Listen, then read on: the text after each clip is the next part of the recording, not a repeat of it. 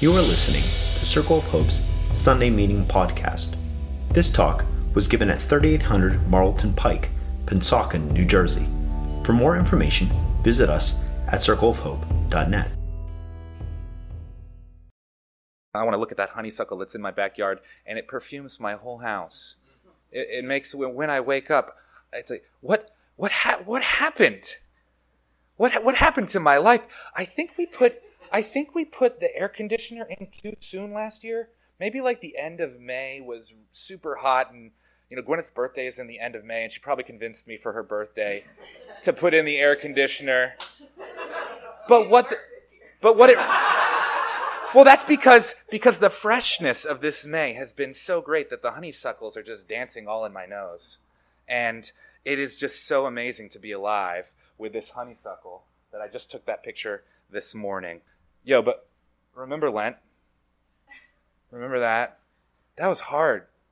We were ruminating on other things. We were getting in touch with our suffering. We were saying we need to feel it. That's what we were saying around here.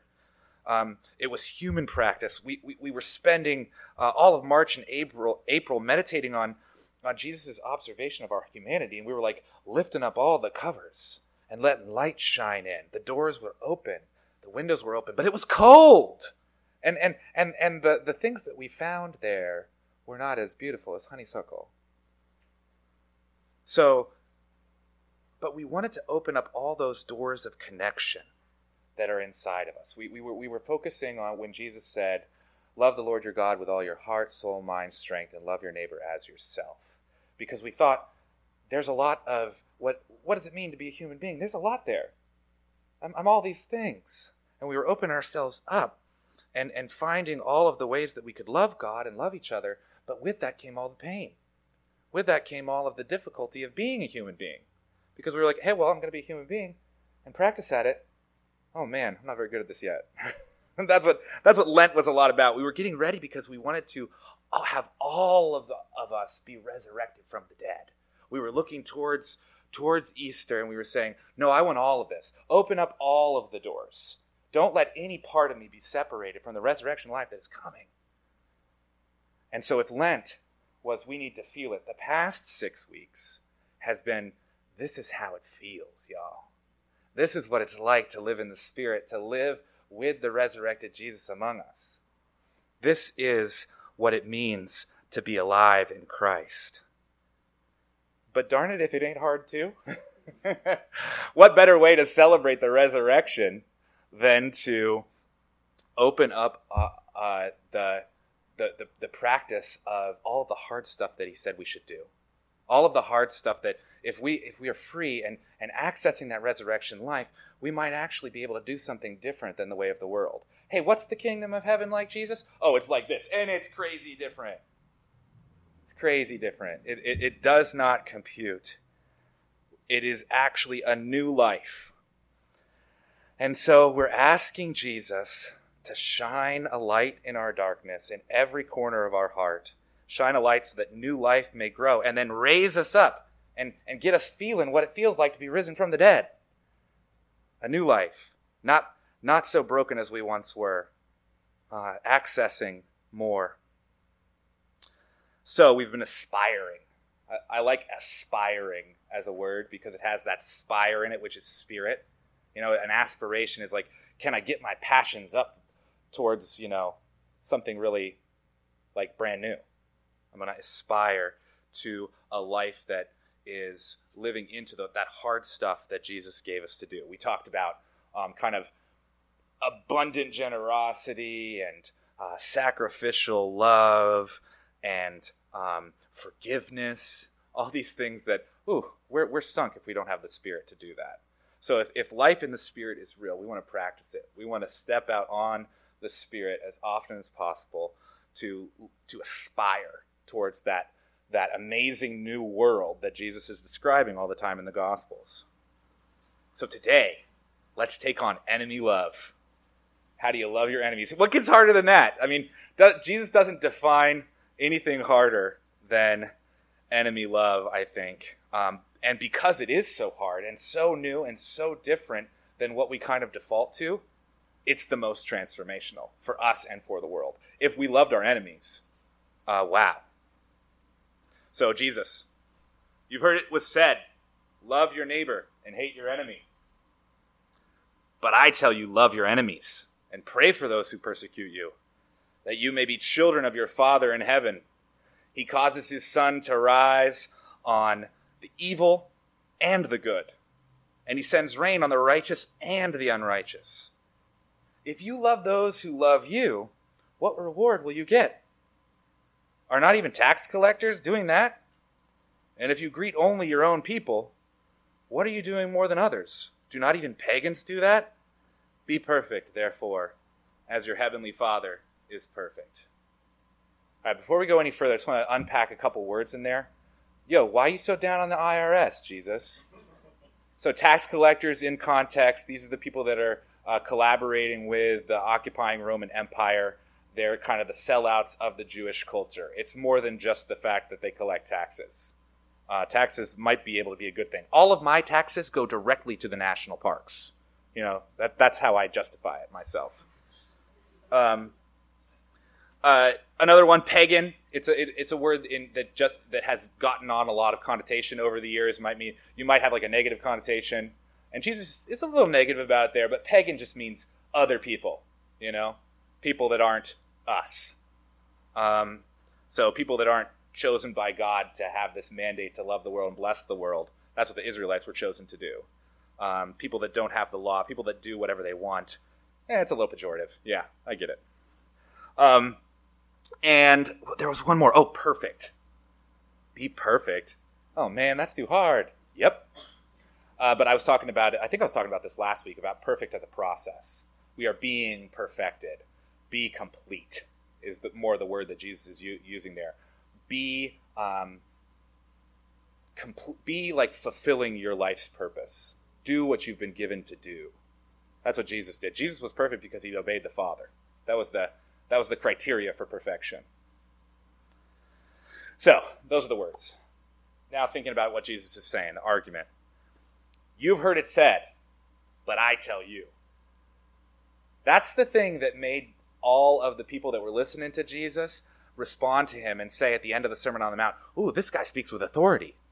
Not like the scribes and the lawyers. This guy speaks with authority. He's speaking from something in his gut. He's saying something new. He wasn't just rehashing old ideas. He was giving the old stuff its much fuller meaning. Hey, this is the perfection of the law. He said, I didn't come to abolish the law, but to fulfill it.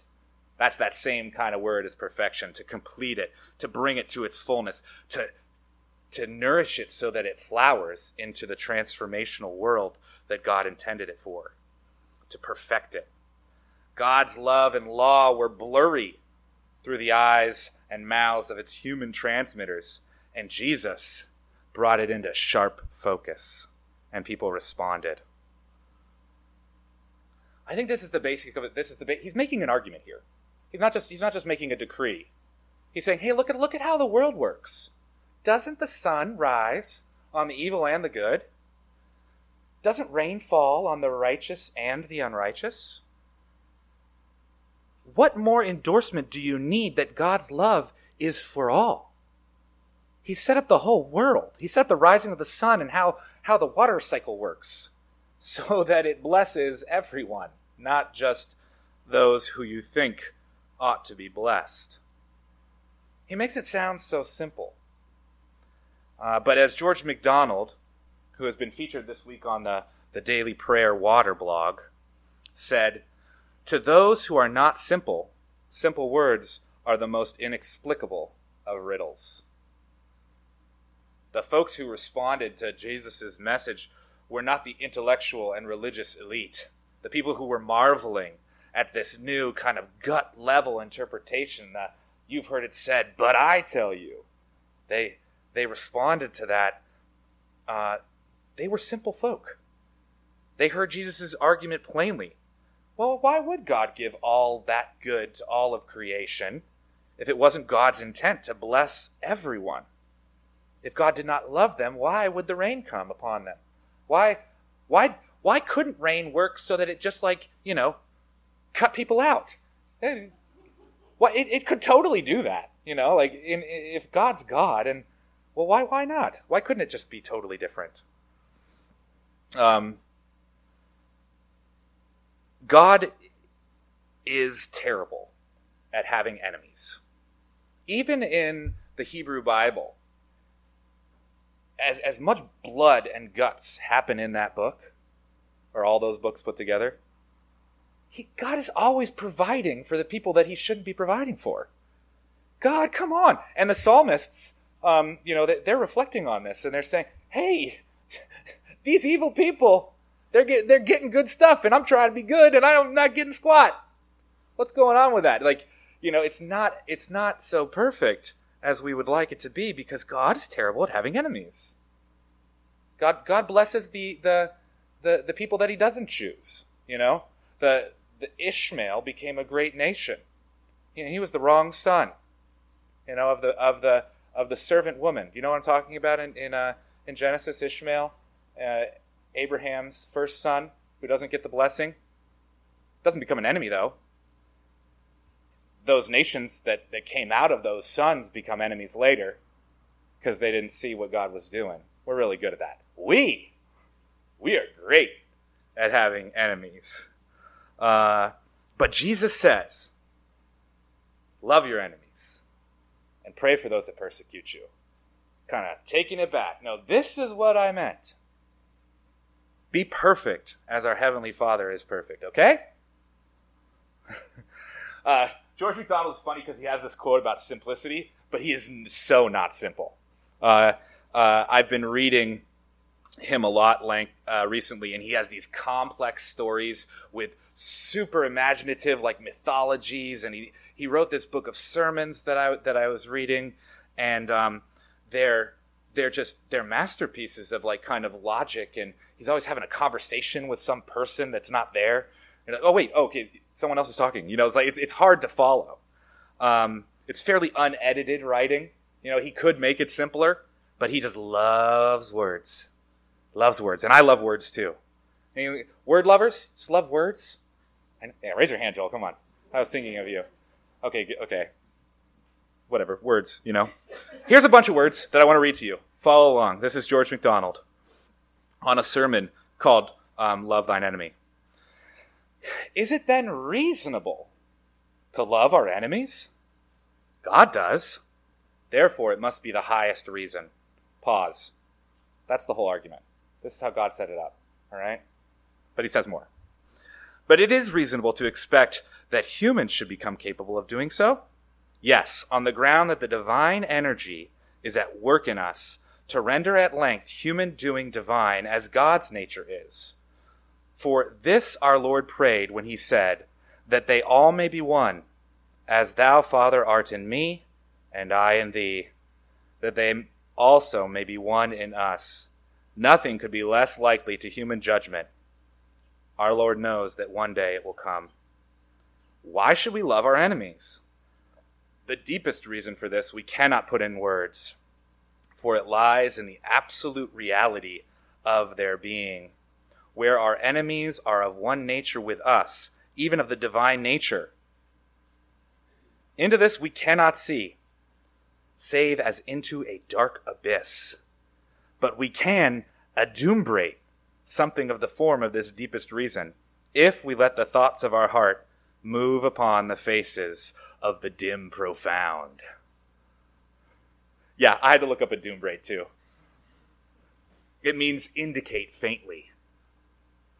It's kind of like going to class sometimes, reading George MacDonald. So if that's just way too much, fine. But I think he's making a great point in describing, this is the design that God had for humanity.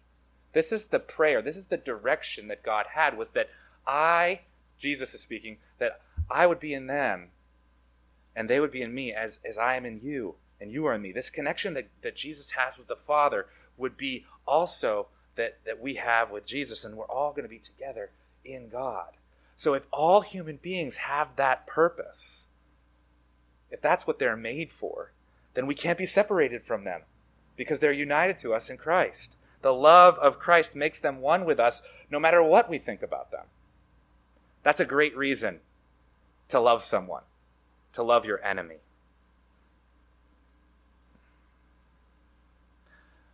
But it is dark. I like that. I like that image of a Doombrate and this dark abyss, this deep profound that we're looking into. We're trying to agree with Jesus, but if we're honest, it doesn't always ring true. It's like occasionally it's like, oh, this is what it's like to love your enemies. I actually want to do this right now. And like, I'm going to like do the Jesus thing. You know, that happens sometimes. But a lot of times it's just like, let me just curse these people out and watch TV. I don't know. Just we gotta just get this out of my mind and do the wrong thing and forget about it. But we know it. I think you know it. I think you know the deep profound. I think you have some experience of that kind of connection with your fellow human beings, even your enemies. So occasionally that flashes through, and you've experienced a love for enemies that was just natural. Oh yeah, they're probably having a bad day.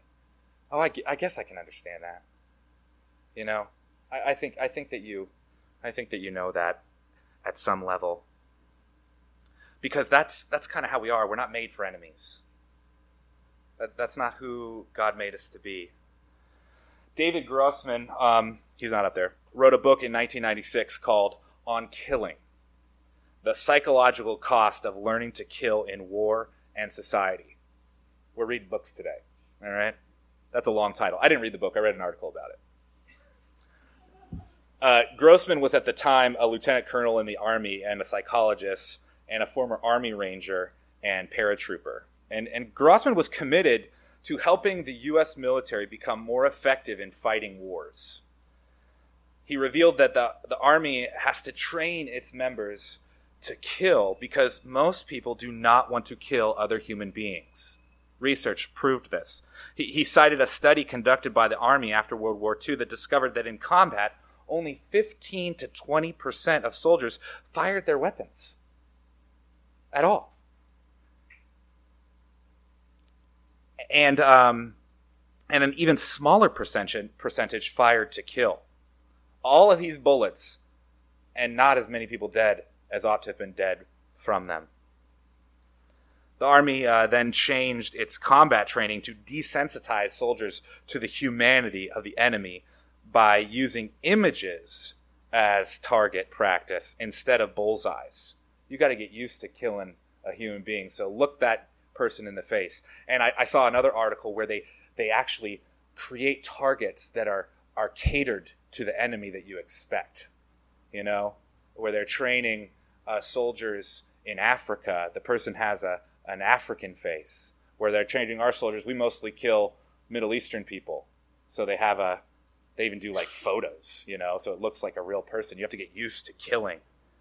They also realized that camaraderie among soldiers was super important. They really had to love the guy next to him because that love was much more powerful a force to get them to kill. They wouldn't kill to protect themselves, but they would kill to protect the man next to them that they loved. And so they developed training to develop that kind of camaraderie. They knew that love was a powerful force. And the problem was it worked. Not too much longer later, during the Korean War, 55% of the infantrymen fired their weapons, and 90 to 95% fired them in Vietnam. Most of us do not want to kill our fellow human beings. This is how humans are. Even if our nation has designated them as enemies, we must be trained to do it. Loving our enemies is more natural than we've been taught. The military strategy to increase its lethality was partly based on love. We won't kill to protect ourselves. We will kill to protect the person we love. But it's not just soldiers who are trained to hate the enemy. We get this story for ourselves too, those of us that aren't soldiers ourselves. How much political rhetoric is aimed at hate and fear? How often are we reminded that the terrorists are coming, that the immigrants are coming, that the world is dangerous and we have to support the troops? the government spends millions of dollars on getting that message out. We have to believe. We have to be trained to support this madness. It doesn't compute with who we are as human beings. We must be trained. For example, why in the world was 24 so dang popular? It was not a good show. I didn't like the show. If you like the show, it's fine. Here's why, though. It came out November 6, 2001, y'all. 2 months after 9/11. We needed this story. We needed the bad guys to get got. And it was only going to take a day.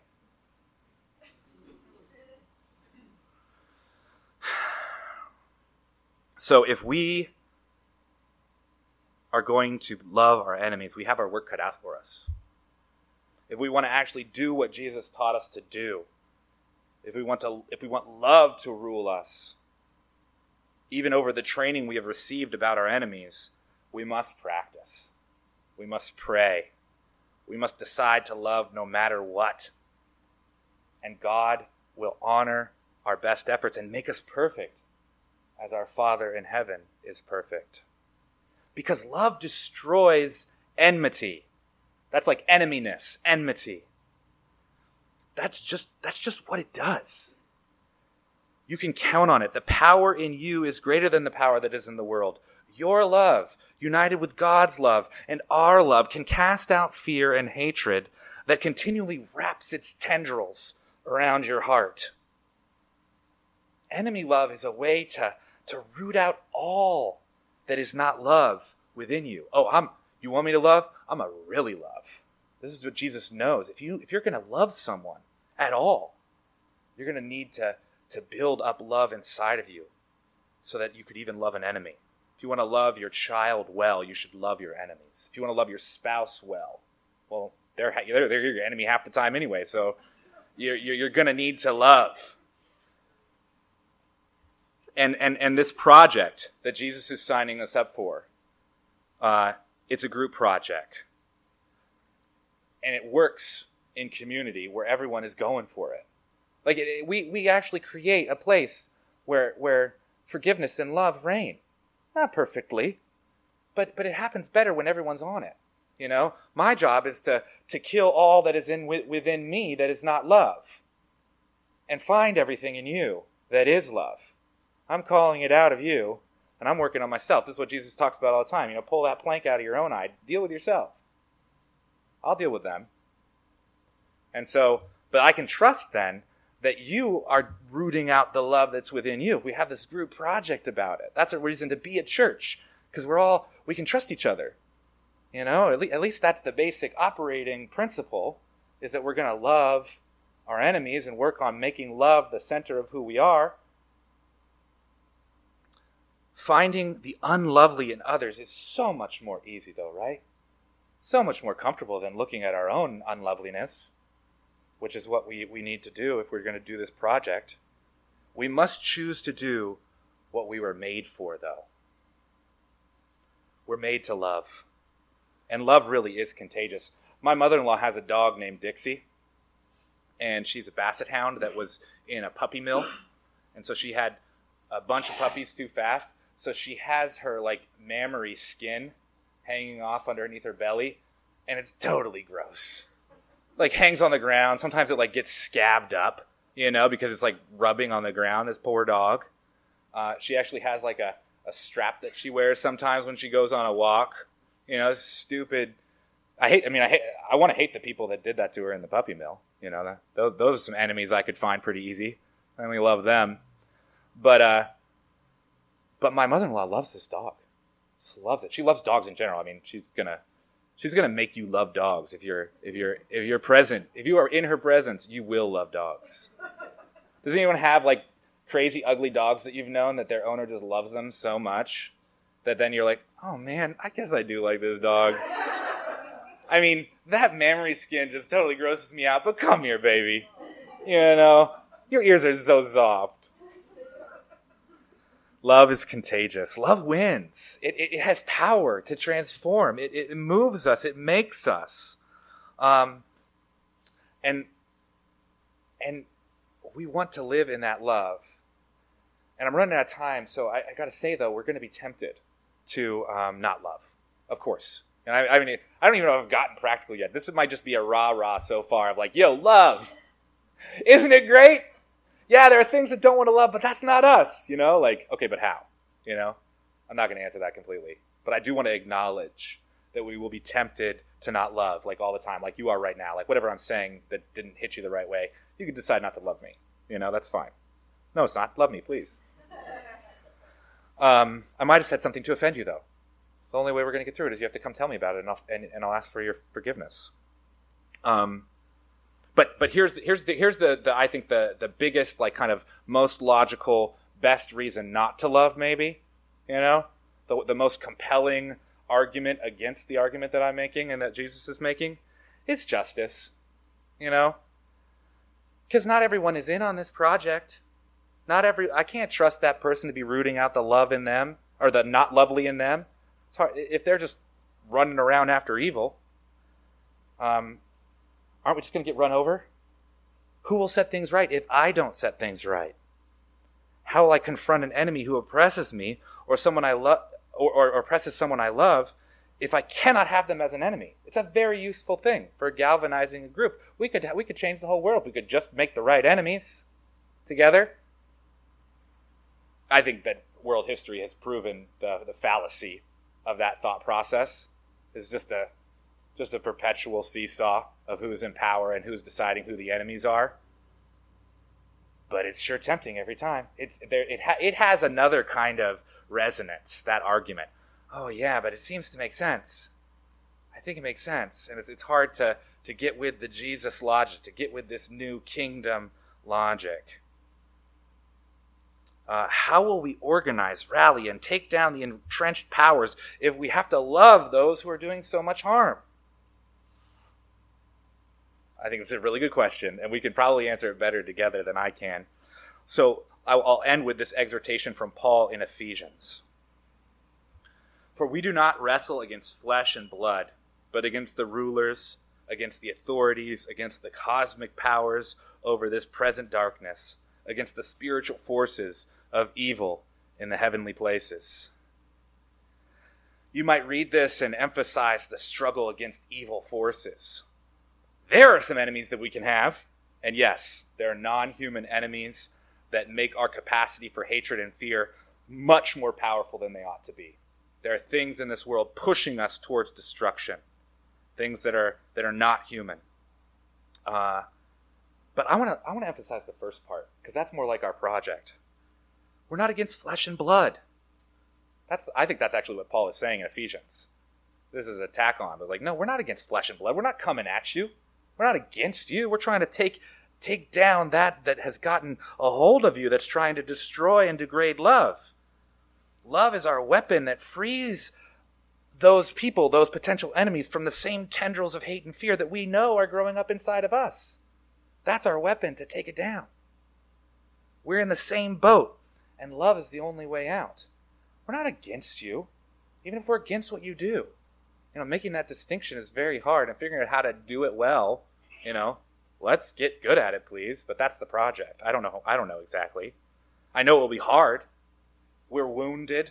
Our wounds run deep. We were singing that at the beginning with Gina's song. And yes, they do. It will take a long time to unravel some of these tendrils that are wrapped around our sense of justice. They're even wrapped around our love, and that love could be shifted to be a motivation to kill, or at least to lash out, at least to protect, at least to build up walls.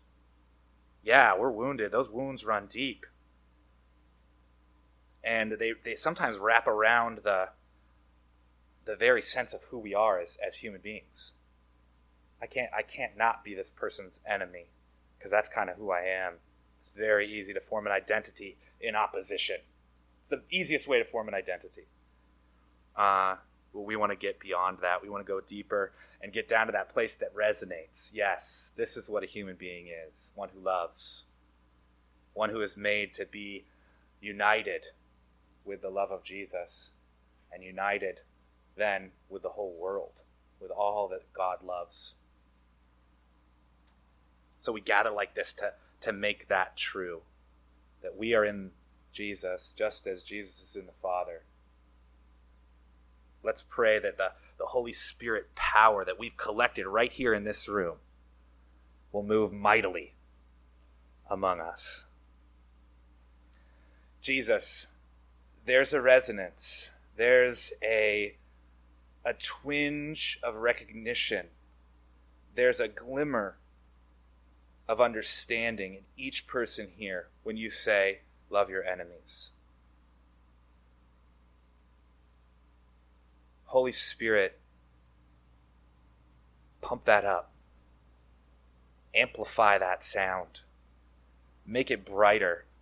Make it our mantra. Make it our motto, our mode of being in the world. May our love destroy enmity. In Jesus' name, amen. Thanks for listening to Circle of Hope's Sunday Meeting Podcast. If you want to talk about it or get connected to a cell, you can find one under our Connect dropdown at circleofhope.net.